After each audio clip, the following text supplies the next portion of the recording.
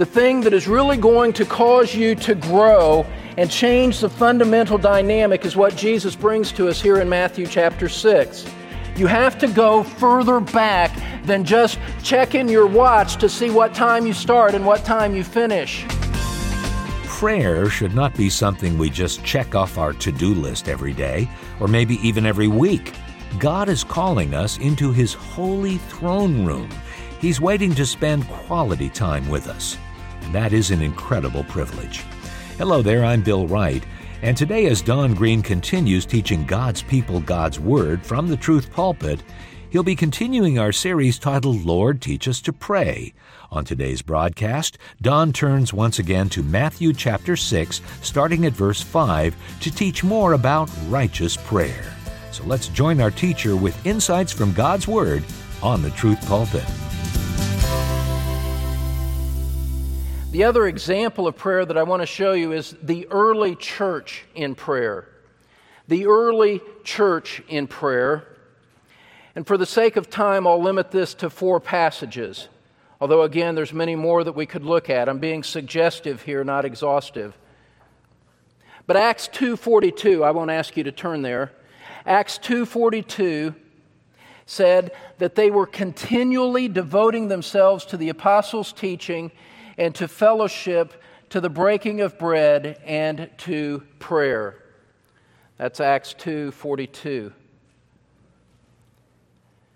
Secondly, in 2 Corinthians 12, verse 8, the Apostle Paul, singularly, speaking on his own prayers, he reports that when he was under affliction, he said this, I implored the Lord 3 times that it might leave me.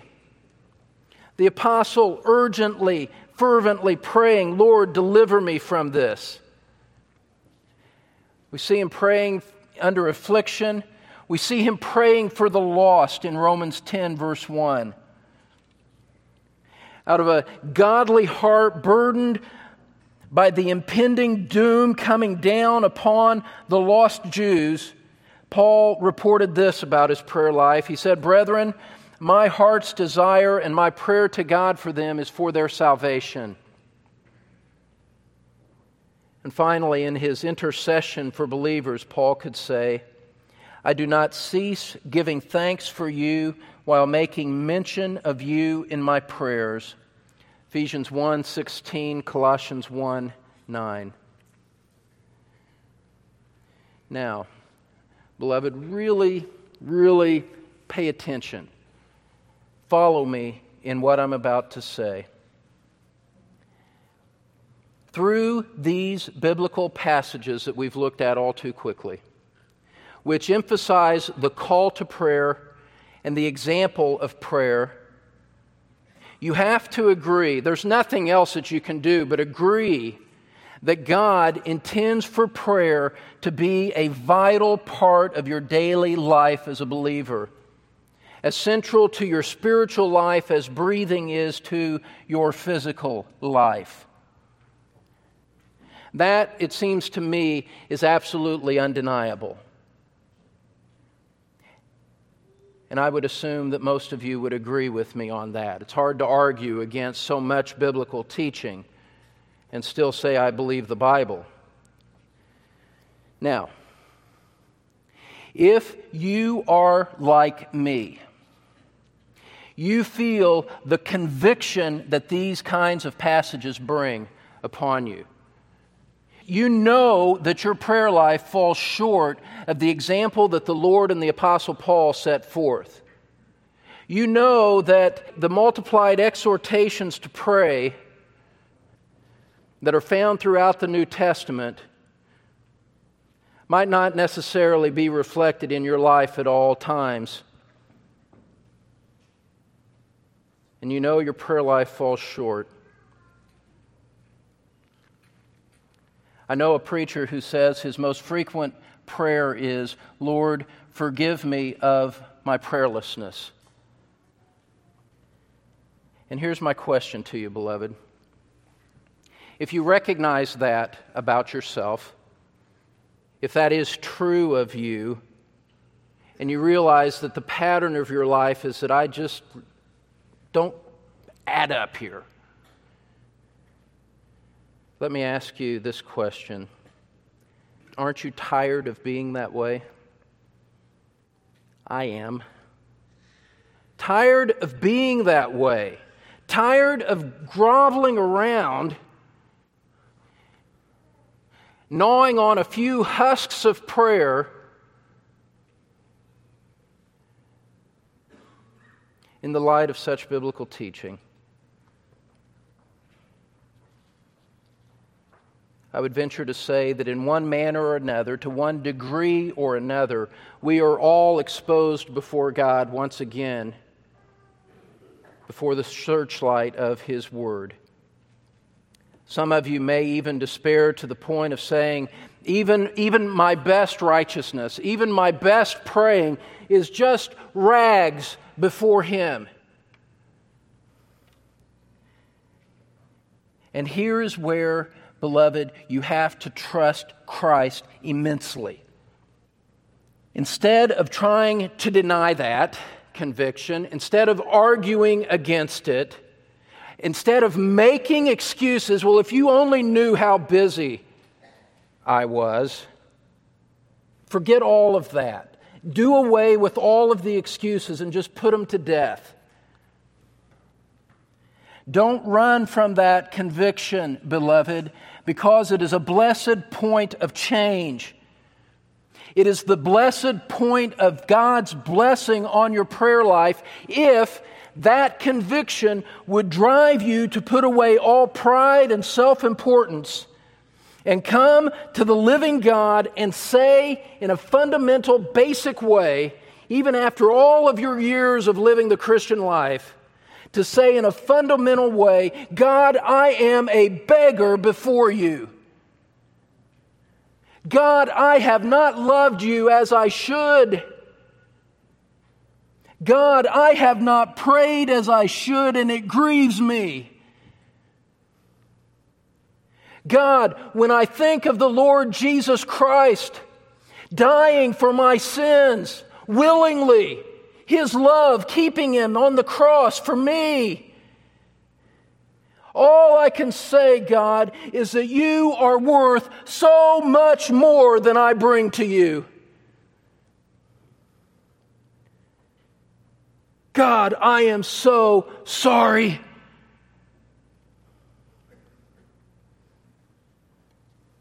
Now,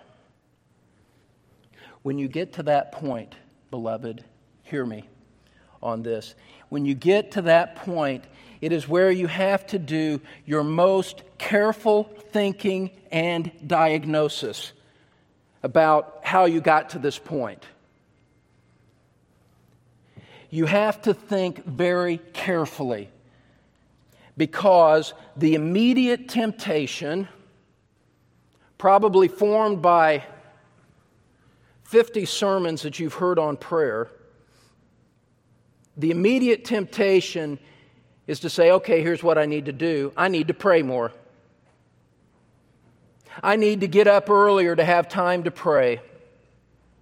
And you go right to an external solution to the problem. And those things may be good for you to do. But ultimately, beloved, the thing that is really going to change your prayer life, the thing that is really going to cause you to grow and change the fundamental dynamic is what Jesus brings to us here in Matthew chapter 6. You have to go further back than just checking your watch to see what time you start and what time you finish.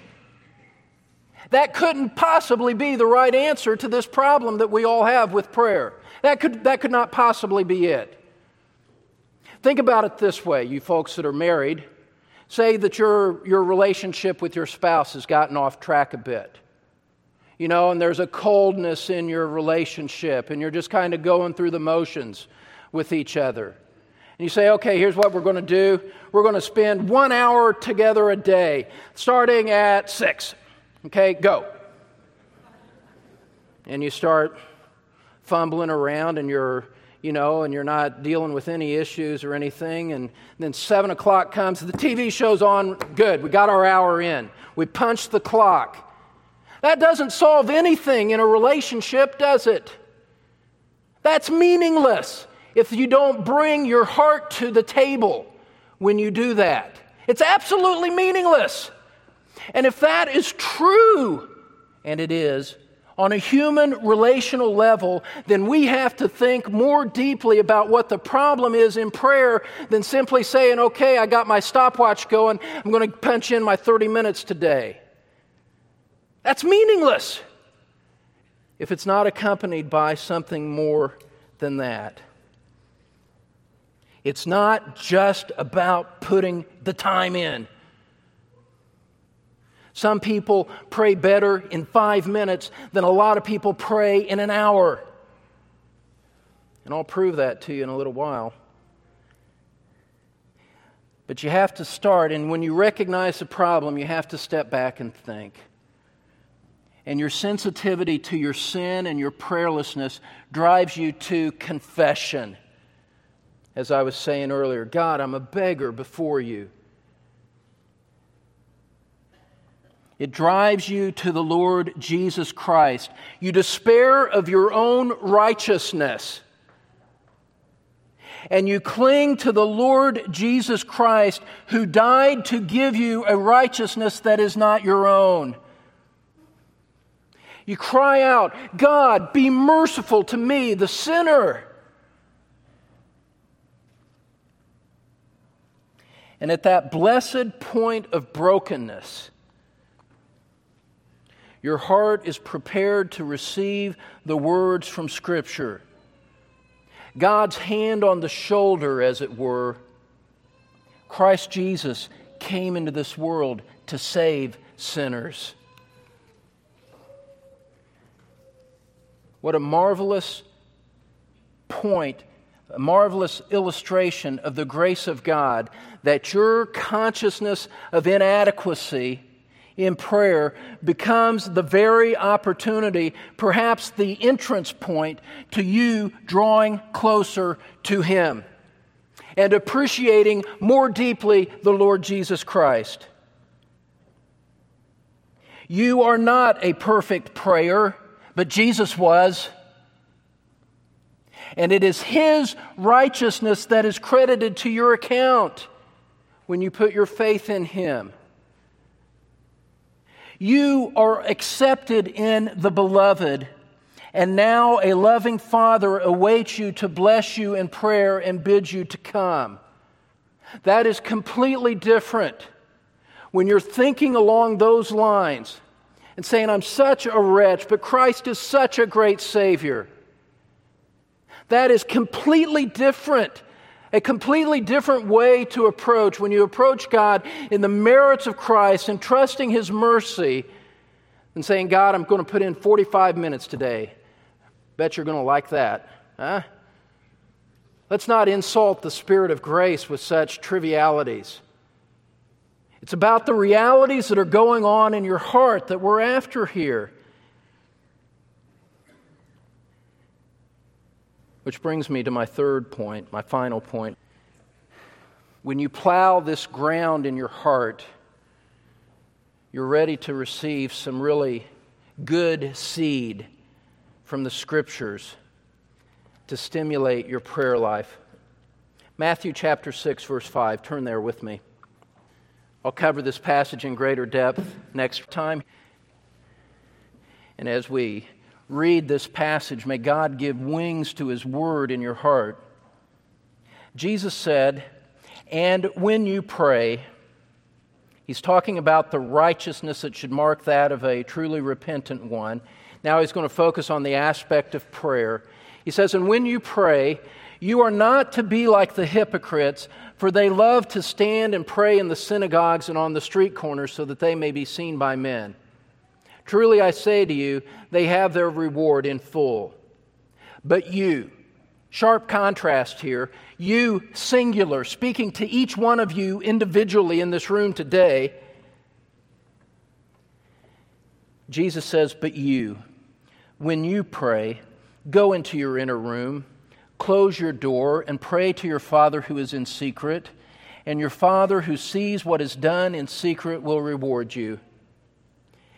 And when you are praying, do not use meaningless repetition as the Gentiles do, for they suppose that they will be heard for their many words. So do not be like them, for your Father knows what you need before you ask Him. Beloved, I want you to notice this right from the start.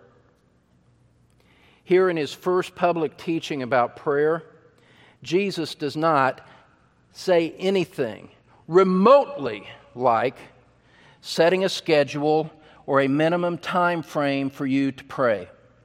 That's not His emphasis here. That is not what He's talking about at all. Notice what He says. Look at how the verse starts out in verse 5. When you pray, whenever you pray, whatever quality you bring to the table of your past in your prayer life, He says, whenever you do, I'm going to meet you right where you're at and tell you, here's what I want you to do. This is what should mark your prayer. And beloved, having heard so many sermons that tell me that I had to get up at 4 a.m. if I really wanted to pray, I want you to see that what Jesus does here is He gives great freedom and latitude to what the actual form of your prayer life is going to look like. When you pray at 8, great. You pray at noon, great. You're a night person, you pray at midnight, great. Time is not the issue. Let's start with that point of liberating from the shackles that bad teaching has put on us in the past. The time frame is not the issue. I know Jesus got up early in the morning and prayed. He also prayed late at night, just in the passages that we looked at. And He doesn't say you must pray 30 minutes, you must pray 60, you must be like Luther and pray 2, 3, 4 hours. He's not talking about that here, beloved. Let that encourage your heart. You don't have to jump up from where you're at to some unattainable standard before your prayers start to be acceptable to God. Because Jesus, get this, write this down, Jesus is not talking about a quantity of prayer here in this passage. He is talking about a quality of prayer.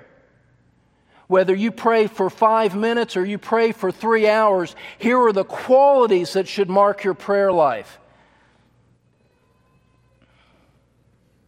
What that means is this, is that what we're going to look at in the rest of our time is that you, no matter where you're at in prayer, if you are a born-again believer in Christ, you can take this teaching and immediately apply it, no matter how weak and shallow your prayers have been up until now. And I want to suggest this to you, beloved, just in way of quick overview of the passage, and we'll flesh out the details next week. Get this. Good praying, right praying, starts with remembering who you are speaking to. You are speaking to a person. You are speaking to the person of Almighty God.